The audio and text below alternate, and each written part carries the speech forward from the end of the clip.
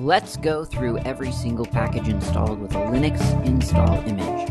I'm going through the software included with Slackware, but these are all open source applications and libraries, so whether you're running Slackware like me, or Fedora, Debian, BSD, or even Mac or Windows, you can probably download, install, and try these on your computer.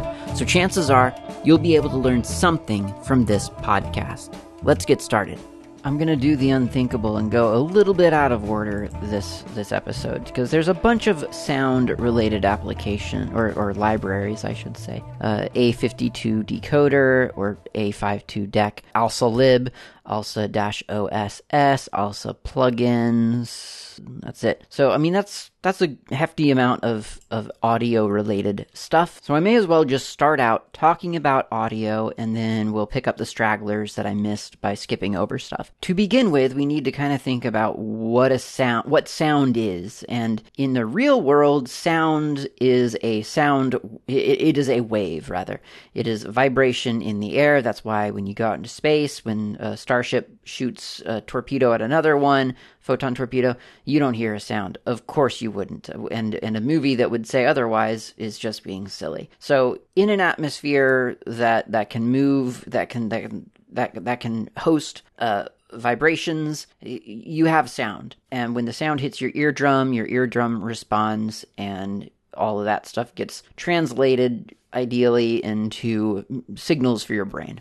Okay, so that's a sound in the real world. On a computer, there's no atmosphere. A computer is essentially, if we sort of think about it, it is a storage medium. In theory, you should be able to record stuff onto a computer. How can that work, though? Because you have to translate the real world sound wave into something that a computer can store. So there needs to be a process of translation. And the method that we are using, if you think about like a phonograph, like there's that doesn't really have a translation. Like a phonograph records the vibrations, essentially. A computer does not. A computer is not scribbling sound waves down on your hard drive. A computer does something different. So the way that we do the recording of sound on a computer is that we put a microphone between you and the computer, and then, that's not enough,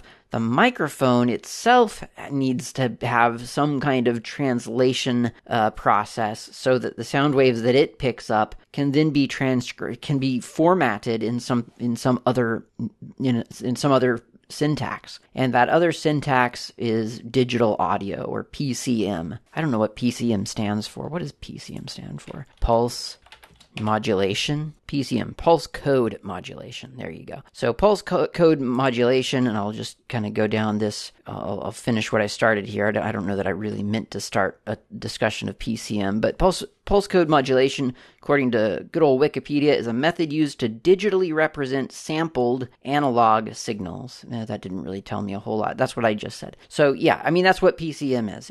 It understands this. This is code that can take a transmitted sound wave. It takes little samples of that sound wave, lots of samples, and then it represents it in code, in a binary form. And that's where you get concepts of, for instance, a sample rate. Well, how many samples of that sound wave are we storing? Are we coming back to it 8,000 times a second, or more like 48,000 times? Like, how many times are we sampling? So once you have your sound wave translated from the real world of vibrating air in little numbers in a computer somewhere, then now you have encoded sound. You have a PCM file. Now, most applications don't want to play just raw PCM. That's not a good time. It's a big file. It's clunky. It's not optimized at all. So you usually want to encode that PCM file to something more convenient, and you've probably heard of several of these. For instance, you might have heard of OGG or MP3 or M4A. That's an MPEG-4, or just the audio layer. What else is there? Lots. FLAC. What's the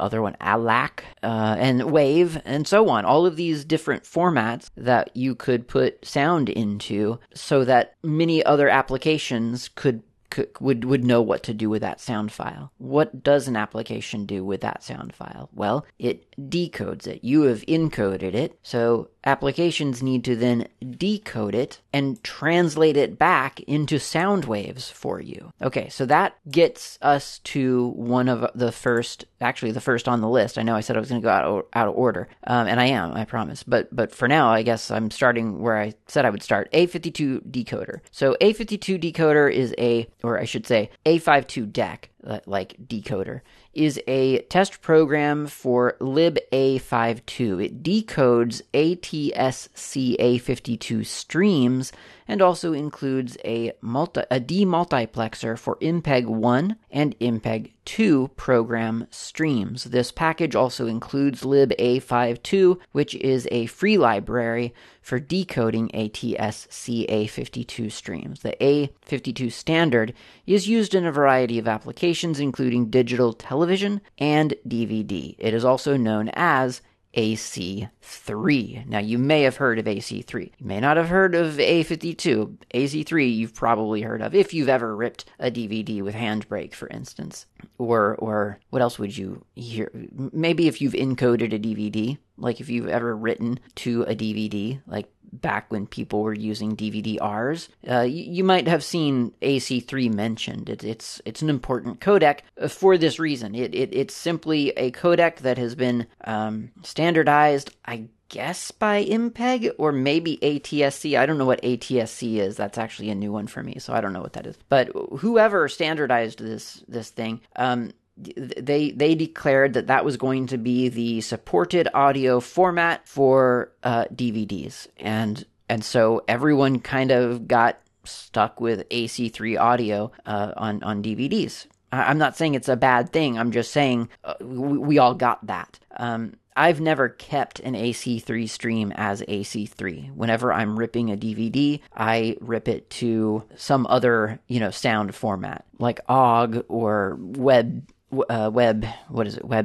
Opus. Opus is what it is. I should know that one. I published to that format. OGG or Opus or M4A, which is like AAC wrapped in an M4A container, and so on.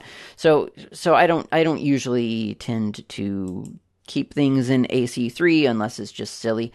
But AC3 is quite it's not a terribly small sound file, so it's usually more convenient to compress it down to something smaller like Opus or something like that.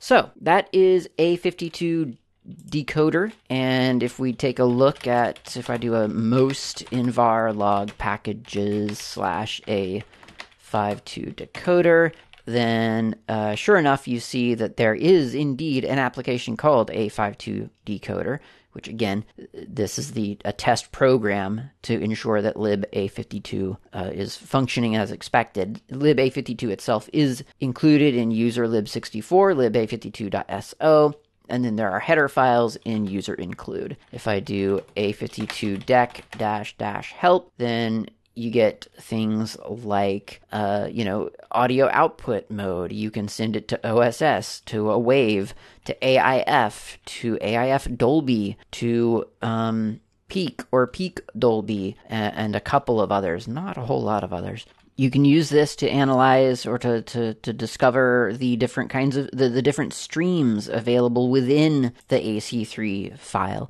And this is an important thing about AC3, the A52 decoder, is that you can have different. The important thing about the way sound is stored within a file on a computer, you have to kind of realize that it's not just straight. It's not like a record where it just has a bunch of audio on it.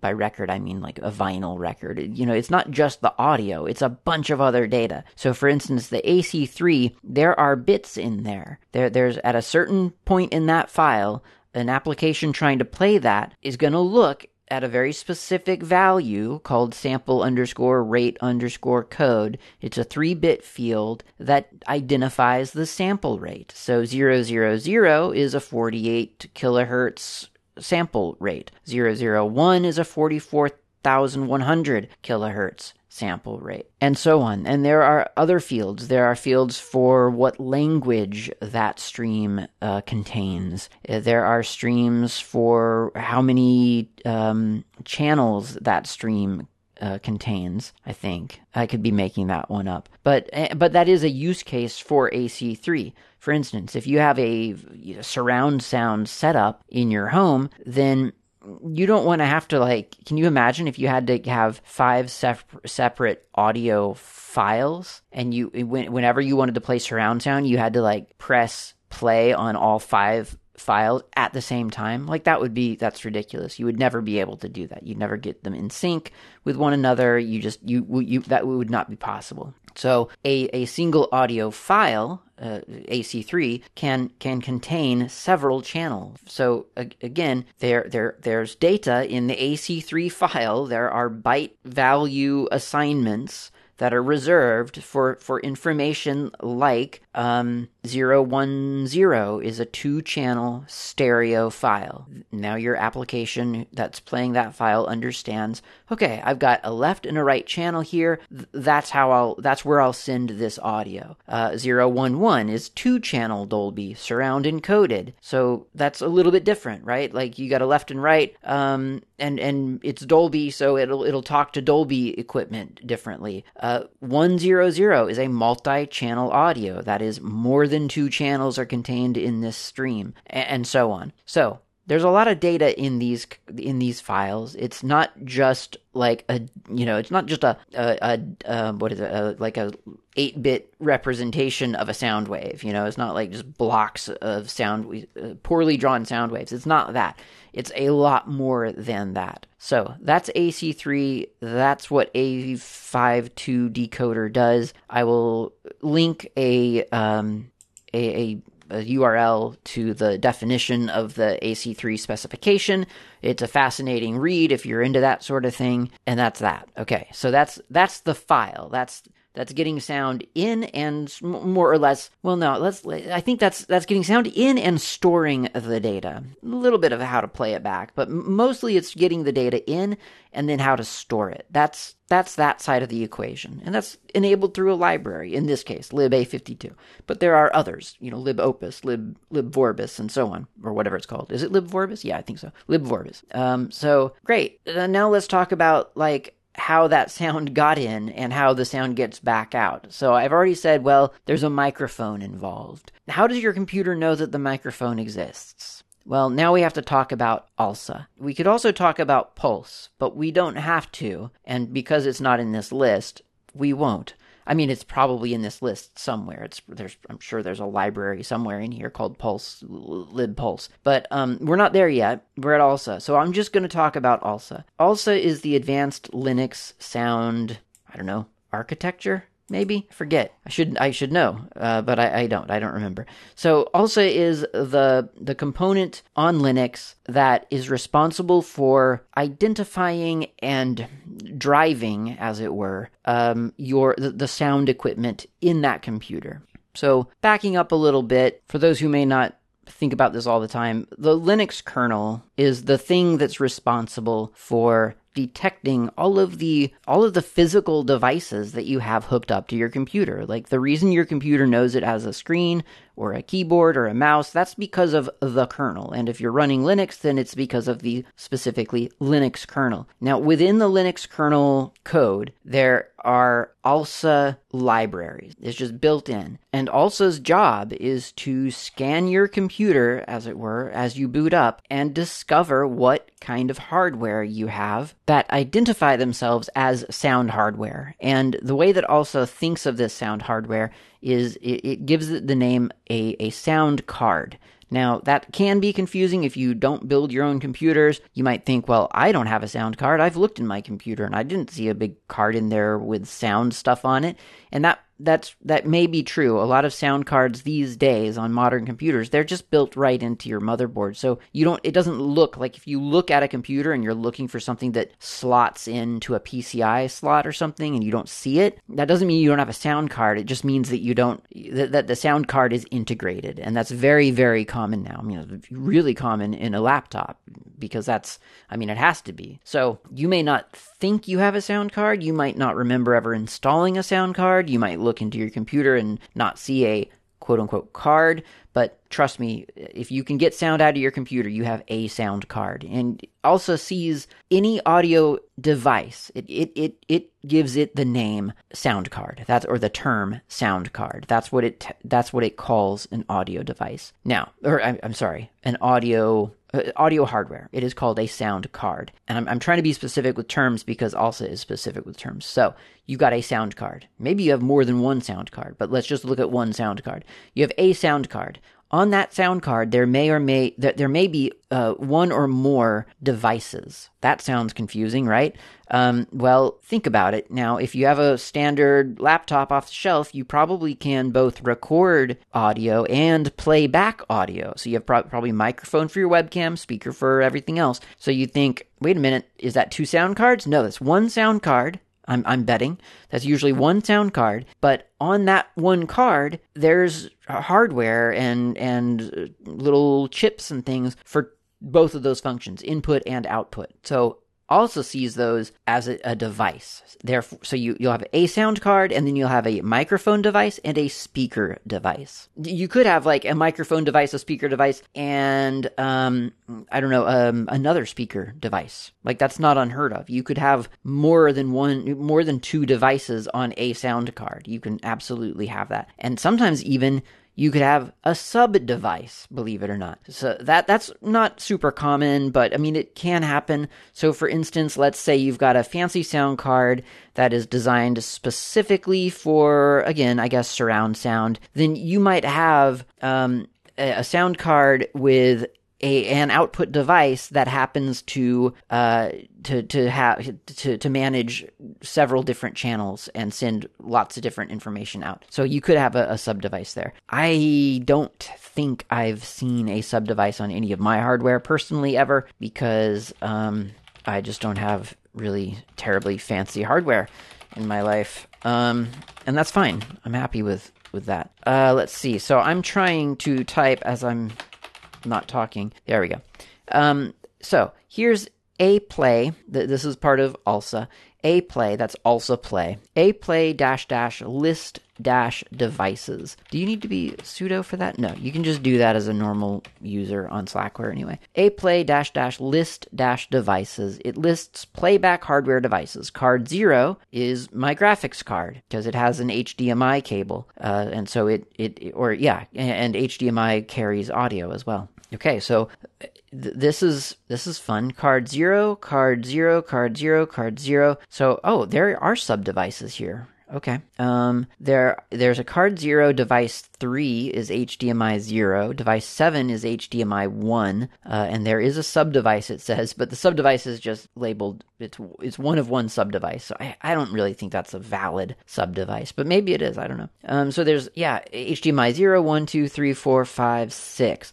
So there are 7, because we're starting at 0, 7 devices on my graphics card for sound. Okay, great. I have used 0 of those. I've never played anything through this computer's graphics card. And then there's a card labeled card 1, and that is the HD Audio Generic. ALC897 analog. There's no easy way to identify that, unfortunately, but that's my computer's built-in audio. And I do wish there was some friendly, nomenclature for that, like built-in audio. That'd be nice. But for whatever reason, most computers don't get that inscribed into their firmware. They don't have that friendly message for the user. This is just HD Audio Generic. I don't know where that's getting pulled from. It's ALC897. That must be, I don't know what that is. Someone knows what that is. Subdevice is 0 of 1. Okay. And then there's card 2. This is the CH321. That is a Cooler Master headset that I use for like it's got a microphone on it. And then there's card 4, which is the H4, which is what I'm speaking through right now. It's a USB audio device. It's a H4 handheld recorder by Zoom, not Zoom the software, Zoom the audio. I think it's the subsidiary of Roland now or something. So anyway, there's a lot of cards there. Well, actually, there aren't. There are like 5, 0, 1, 2, 3. There's no 3. Sorry. Okay, so there are 4. So there's 1, 2, and 4. I don't know what happened to 3. 0, 1, 2, and 4. And those are the things that ALSA has identified as audio devices. Now, if I go to ALSA Mixer, apparently can't do that. Is that a mixer now? No. Do I not have ALSA Mixer installed? Or is that one of those things that needs sudo permissions? Yeah, it does. Okay. So, ALSA Mixer, if I open that up, it takes me to a special virtual card called Pulse Audio. That's not actually what I want to see. So I'm going to select the sound card with F6, and there's a listing of all of those sound cards. So there's my graphics card, here's my built-in audio, here's my headset. There's default 3 is HD Pro webcam C920. So that's my Logitech webcam, which does have a built-in microphone. I don't know why a playlist devices wasn't showing that, or maybe I just skimmed over it with my eyes. And then H4. Okay, so I'm just going to go to HD Audio Generic. And HD Audio Generic has a bunch of different devices on it. Or rather, it has a bunch of different, I guess, what would these be? Channels, I guess, technically? I think these must be technically sub-devices or something. I'm not really sure at this point. So I've got the master volume control. I've got a headphone volume control just for the headphones. I've got a PCM channel. I've got front mic, what is that, 0? B? I don't know. Surround, center, LFE, side, line boost, audio mute, loop back, rear mic, something, and I think that's it. So there's a lot of apparent channels there, and this is what's confusing about sound. I don't know if there is this level of, I guess, specificity on other operating systems. I mean, like, on a Mac, you don't have that. I know that. Because I should say this. On a Mac off the shelf, you don't have that. Because on a Mac, I mean, they're designing their own hardware. So they can write the driver. They do write the drivers very specifically for exactly what they put into computers. So when they show you your sound devices on a Mac, they know exactly what to show you. That they put it there. They can call it whatever they want to. They can tell you anything they want to about it. They can tell you the truth. They can tell you what they want you to believe about your sound card. Whatever, it doesn't matter. They have full control over that, which is fair. I mean, honestly, that's fair. Like that can be seen as a service to the customer, right? Like, if you don't care about sound, all you want to do is make sure that you have sound when you expect there to be sound, and when you don't have sound when you have muted it, then that's probably all you need and all you want. And frankly, seeing less information about what's really in your computer, that can be seen as a gift to some people. Now, I don't know what happens on Windows because I don't know that I've ever done anything with sound on Windows. Like, I don't even know how. I mean, I'm assuming it's at the bottom right, probably a volume control, but I don't know what does that provide. Does it give you like a single output or a playback stream? I don't know. No clue. So, and I'm sure you can install some kind of cool audio controller to give you more granularity. But on Linux, you just have that granularity, kind of whether you want it or not. And this can be confusing. And what I do often, when I get a new computer, which doesn't happen all that often actually, but when I get a new computer, I usually launch ALSA Mixer, and I take a look at all the different options that are presented to me, and I figure out what they are. Because some of them don't ever matter to me, like the front mic input and the rear mic input for that matter. I'm assuming those are like little round ports, audio ports on my computer where you're meant to plug in a 3.5 millimeter or 1/8 inch audio jack, a plug. and like for like a traditional, it's not even traditional to me, because I mean, traditional to me would be XLR, but that's like whatever, like a consumer grade microphone from like the 80s. Like that's what you would probably plug into one of those ports to get a front microphone. And I'm never going to do that. I'm going to either use my headset or I'm going to use this recording device, the Zoom H4. So I'll never use that, and so I can keep them muted and I can functionally ignore them.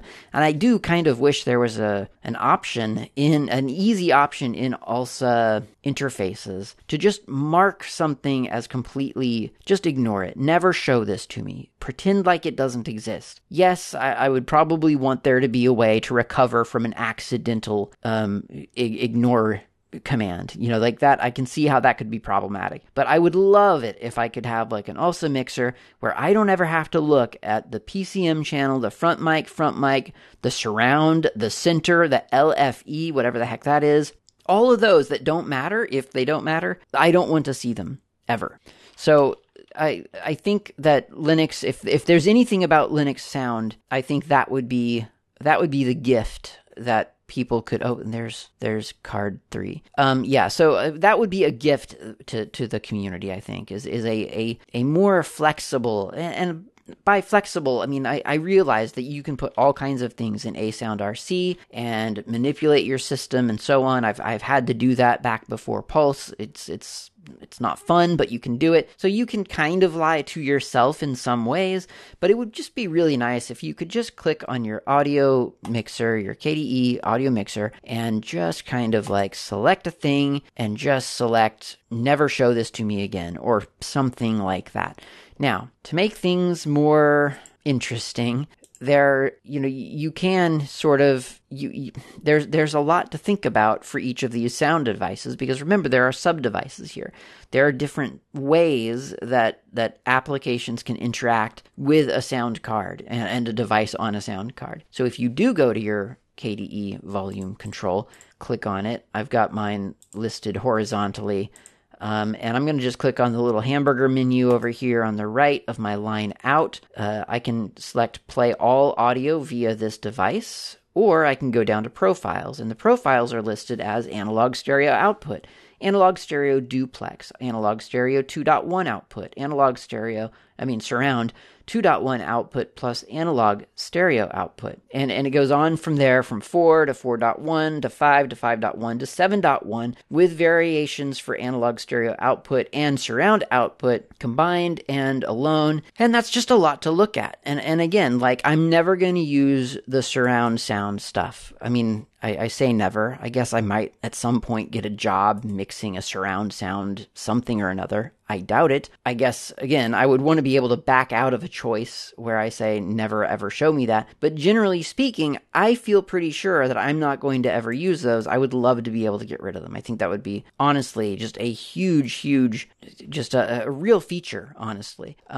Now, I'm always a proponent of giving more information than people necessarily need, because you don't know what you need until you understand what you're looking at. So I don't mind. I mean, that's why I prefer KDE to GNOME, right? Because it gives you all the options, and then you can kind of filter them out for yourself. That's just the way I like it. That doesn't mean it's for everyone, and I understand that and respect that. For me, I prefer to get all that information. And as I say, one of the steps that I take when I get a new computer is to launch aplay -- or to run aplay -- list - devices and really get a feel for like what's by default present on the system, what control actually does what in ALSA mixer or a mixer, whatever they're calling it these days, and just kind of get associated and like acquainted with my sound system. Understand what I can ignore and then go about ignoring it. Okay, it's time for coffee, and I'm not done talking about audio yet. So let's go get some coffee. We'll come back, and then we'll finish up talking about audio and finish up the other packages that I've had to skip over to get to ALSA.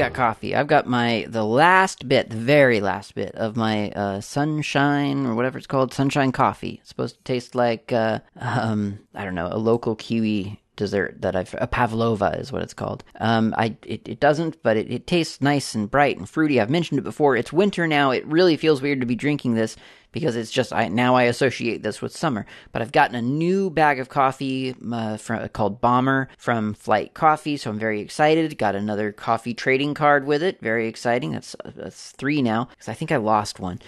So yes, I've got coffee for next time, but yeah, not till next time will I be breaking open the Bomber coffee. Okay, talking about audio still, and I hope it's kind of vaguely interesting to hear about audio. I find it fascinating. So, I mean, and it's something that I do a lot of, so it's just something that, yeah, I do legitimately find it very fascinating. I mean, there's a world where I'm working in audio instead of whatever else I'm doing. Like, really, like that, I got close, like I was around audio, but I could just never quite break in on any level because I didn't really know where to go in the audio world or even what's available. So anyway, audio on Linux. It's as fascinating as audio in real life, in other things. Linux is real life. So ALSA, you got sound cards, you got devices, you got sub-devices. We've talked about all of this. How does it, we've got it on our system and we can choose between which device we want to use and so on. But how do you really, really know what a sound card is and how to target a specific device and so on? Well, the way that you do that is that you look in a play --list -devices and you look at the card number and you look at the device number and you tell your computer what you want to use. I mean, if you're doing this just with ALSA, again, a lot of this can be avoided by just using Pulse audio, and it does a lot of friendly things to help you figure all of this stuff out without really thinking about the underlying system. I'll mention that in passing later. Like I say, I don't want to focus on Pulse because this is about ALSA. So ALSA, to select the card and the device that you want something to happen on, you use the syntax HW:0 number, commas, number. And the first number is the card number, and the second number is the device. So HW: card number, comma, device number. And the device and the card, of course, are listed in a play --list devices. So if I want to play something over my normal, everyday computer speakers, it's built in card 1. Is what it says right there. Card 1, generic HD audio, generic device 0, ALC 897 analog. Okay, I happen to know that's my built-in speaker. How do I know that? Like I say, kind of hard to know for sure, but what I do know is that it's not a graphics card. It is not a USB headset. It's not a USB H4 Zoom device. Therefore, the only one left in my list is that one. And it, like I say, card 1, and then it says device 0. So card 1, generic HD, audio generic, device 0. Therefore, HW:1, 0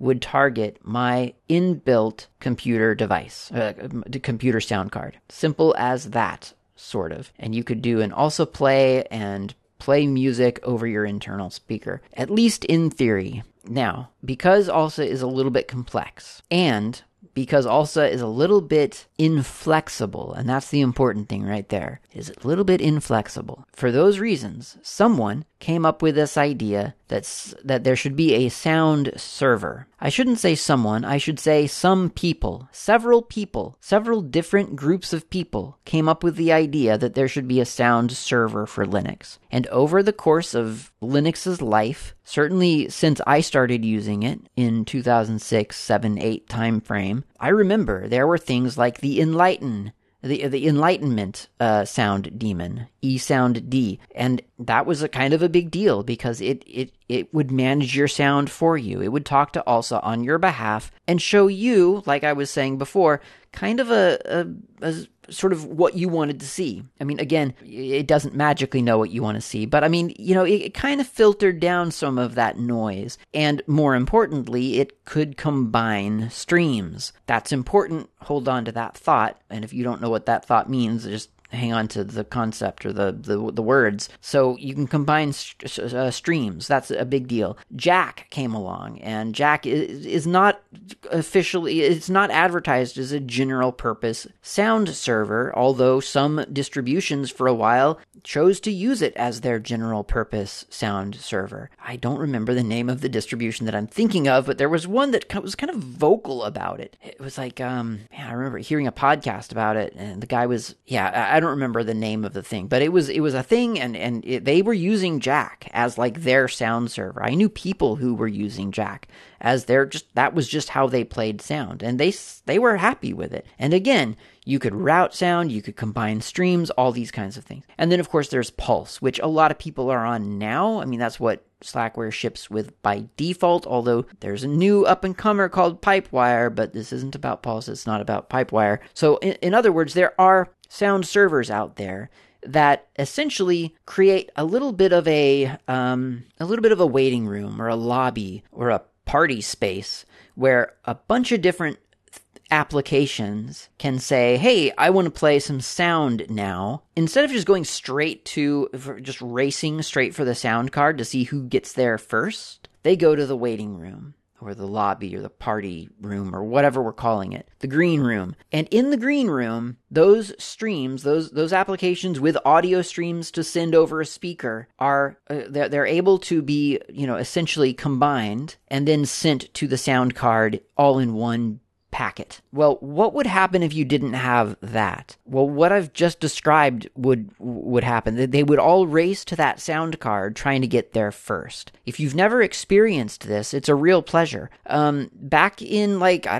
14.1, I think, of Slackware, maybe I'm being silly. Maybe it was more like 13.37, but a while ago, within, recent-ish memory, I used to have to script. I had a script on my computer that would essentially stop access of like my pro audio stuff to my sound card and then introduce access to Firefox and then the reverse. It was pretty clunky and not great. And the use case there is that I would have some audio, like a digital audio workstation open, be working on some sound for something, like some music or a soundtrack or something. And I would think, oh, I need a sound of a cymbal crash. But this synthesized cymbal crash sounds, well, synthesized. I want just somebody recording a sound of a cymbal. So I would go to freesound.org and look up cymbal crashes where people had just held up a microphone to a cymbal and crashed the cymbal into the microphone. And I would find, 20 of those. And then you'd want to audition them before you downloaded the whole 300 megabyte WAV file or 100 megabyte FLAC file. You'd kind of want to audition it and make sure it sounds good. So you'd press play in Firefox and nothing would happen. You wouldn't hear the sound. It's because Jack had already sort of grabbed hold of the sound card. So as far as ALSA understood, that sound card was no longer available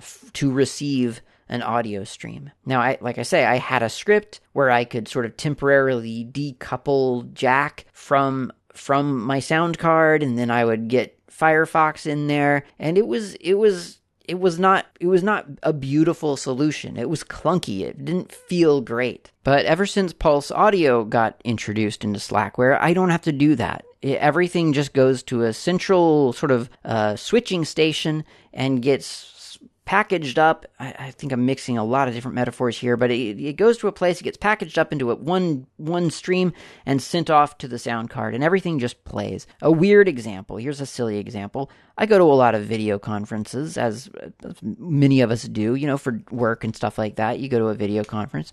And so sitting in meetings for hours at a time sometimes gets a little bit tedious. Sometimes I like to have some music playing in the background. And so I'll launch ALSA, the music player that I use, and I'll play some, just some soft ambient music in the background, just to have some noise other than people's voices. I don't mute the people, understand? I'm just having a background of music during a meeting. And I'm able to do that on Slackware because of Pulse. It's not essential, but it is a nice to have. And I can guarantee you that at one point in Linux's sound life, that was not possible. You could not have done that. You wouldn't be able to play the sound from your music player while on a video conference. That just wouldn't have been something that your sound system would have been able to handle. You might have been able to send your video conference audio to your USB headset and play your background music like over your speakers, but then every time you spoke in the meeting, I guess that would be weird because people would hear the music playing in the background. So it's really, really nice. It's like a convenience thing, and it's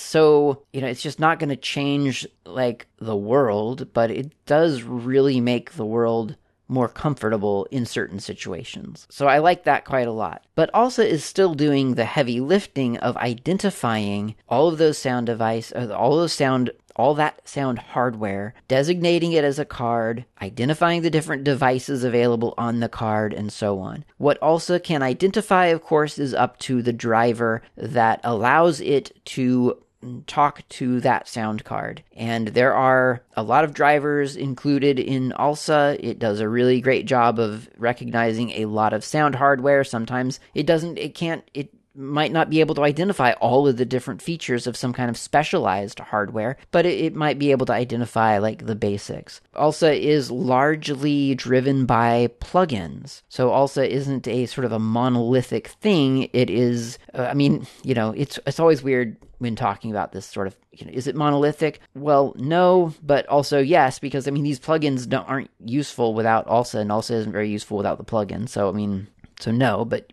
yes.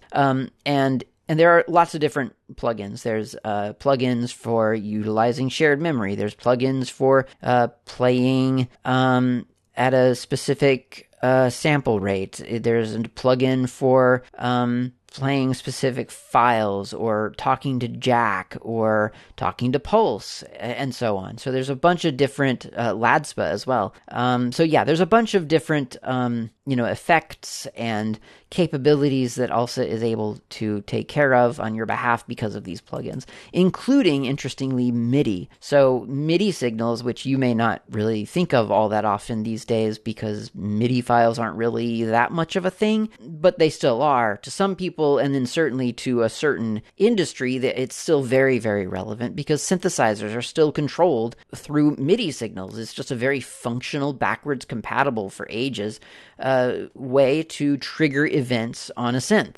So MIDI is really important, and MIDI also has a MIDI sequencer built into it that you can utilize to keep the time synchronized between different sound generation devices, software or hardware. I think that's everything I have to say about ALSA. There are lots of applications that I've kind of referred to, like ALSA A-Play and A-Mixer and A-Rec and so on, but I don't think any of those are included in this. This is just the library stuff. I think the most that this includes is like A-Server, and I think that's everything. Could be wrong.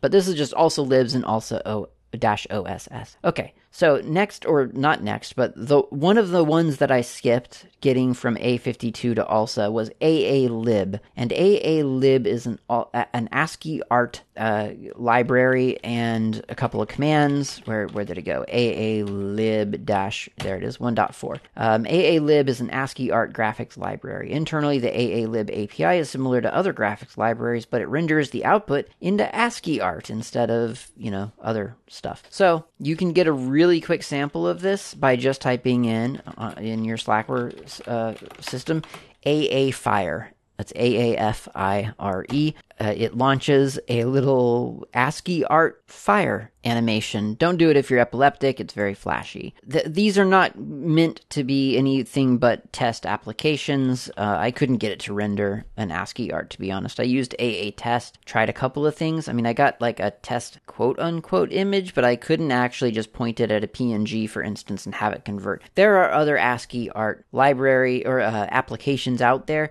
This is a library first and foremost. These are the files that you would use to write an application that's going to that's going to render ASCII art. If you want to write a command that does the conversion, then you might use aalib. If you want just a command that does it, though, there are a bunch out there. There's ASCIIville, and I don't know, I forget all of the other ones. There's a bunch of them out there. Okay, account services is next, and account services is a dbus service for accessing a list of user accounts and information attached to those accounts. That translates, in short, to the GNOME desktop's ability to change user accounts.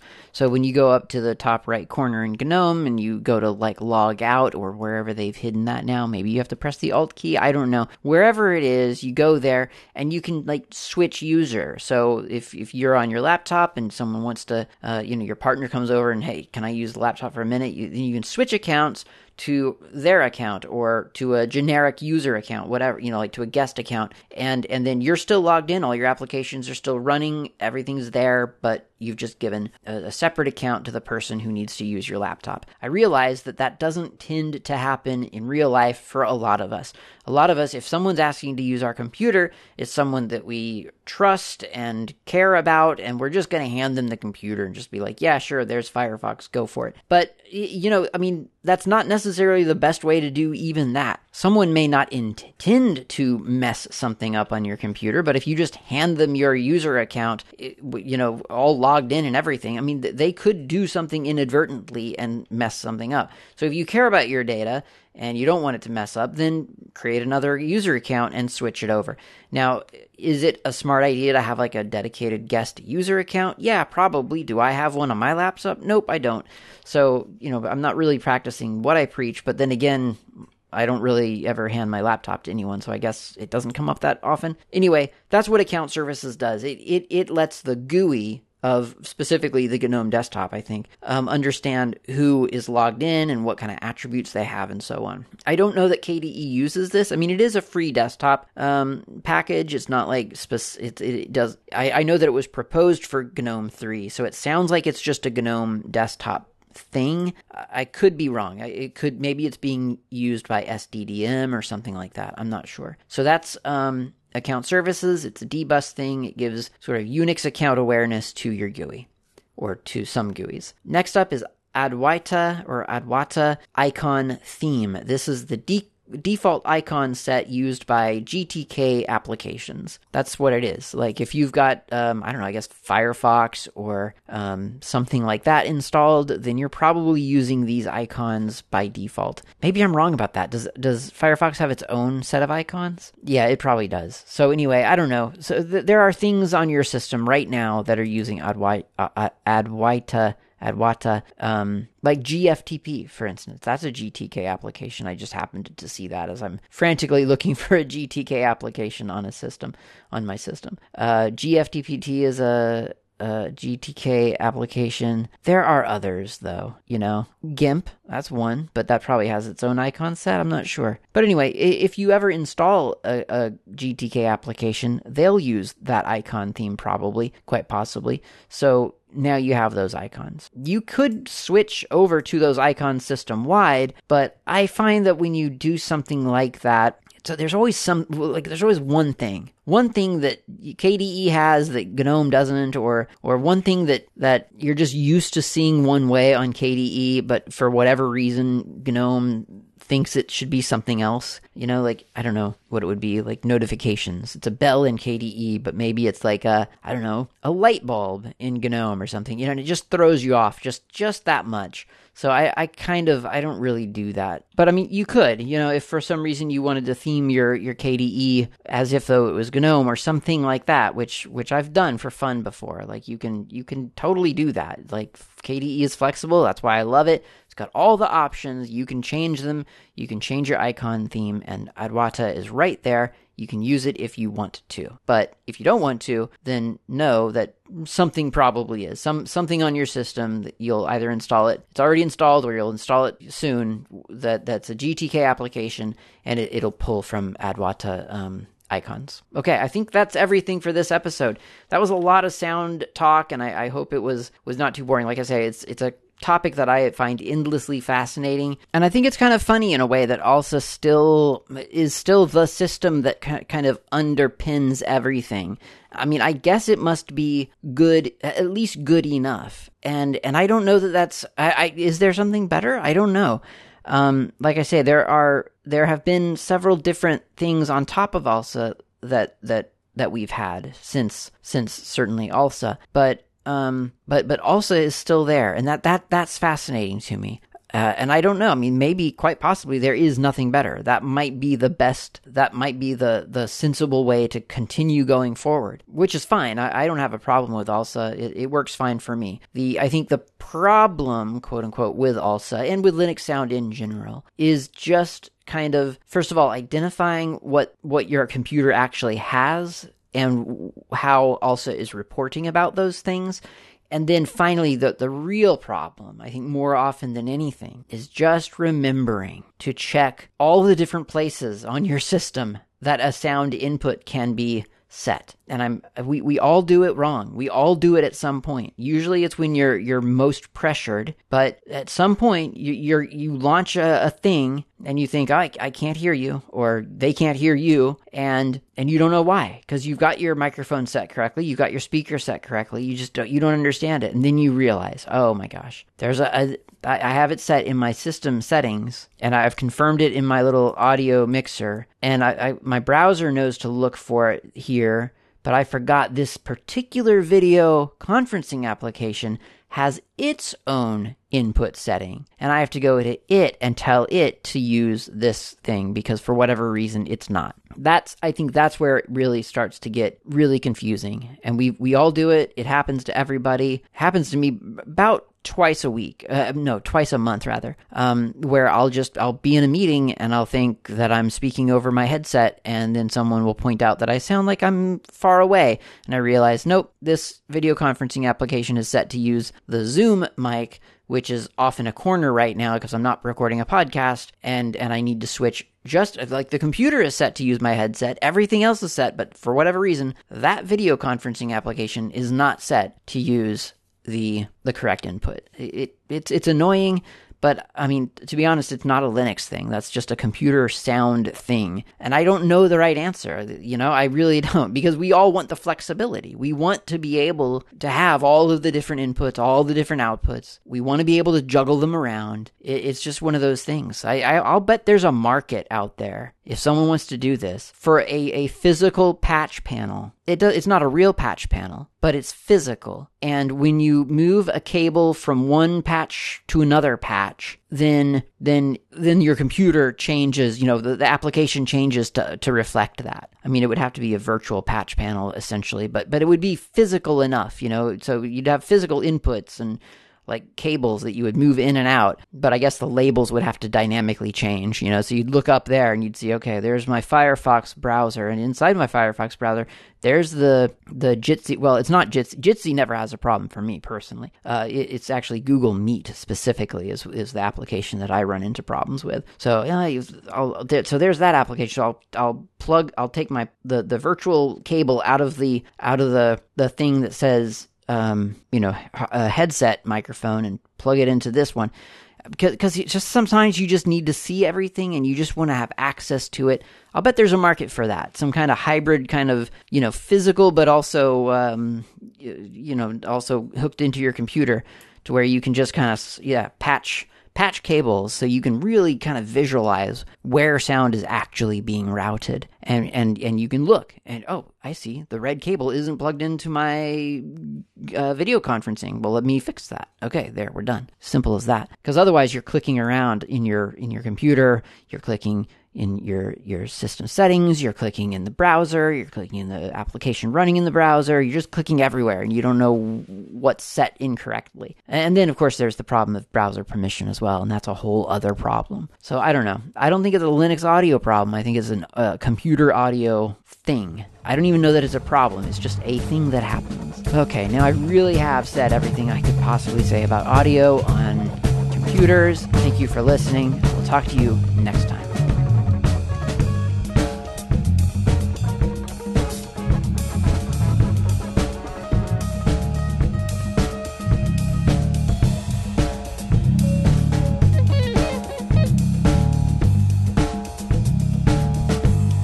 Thanks for listening. My name's Klaatu. You can reach me anytime over email with feedback or comments, tips, or just to say hi. My email address is klaatu@slackermedia.info. You can also reach me on the Mastodon network, not Klaatu, at mastodon.xyz. The show's intro and outro music is by Fat Chance Lester. You can find their music on bandcamp.com or on GNUWorldOrder.info. In the archive, you'll find a music directory containing the album from which this music has been extracted. Until next time, thanks for listening and keep the source open.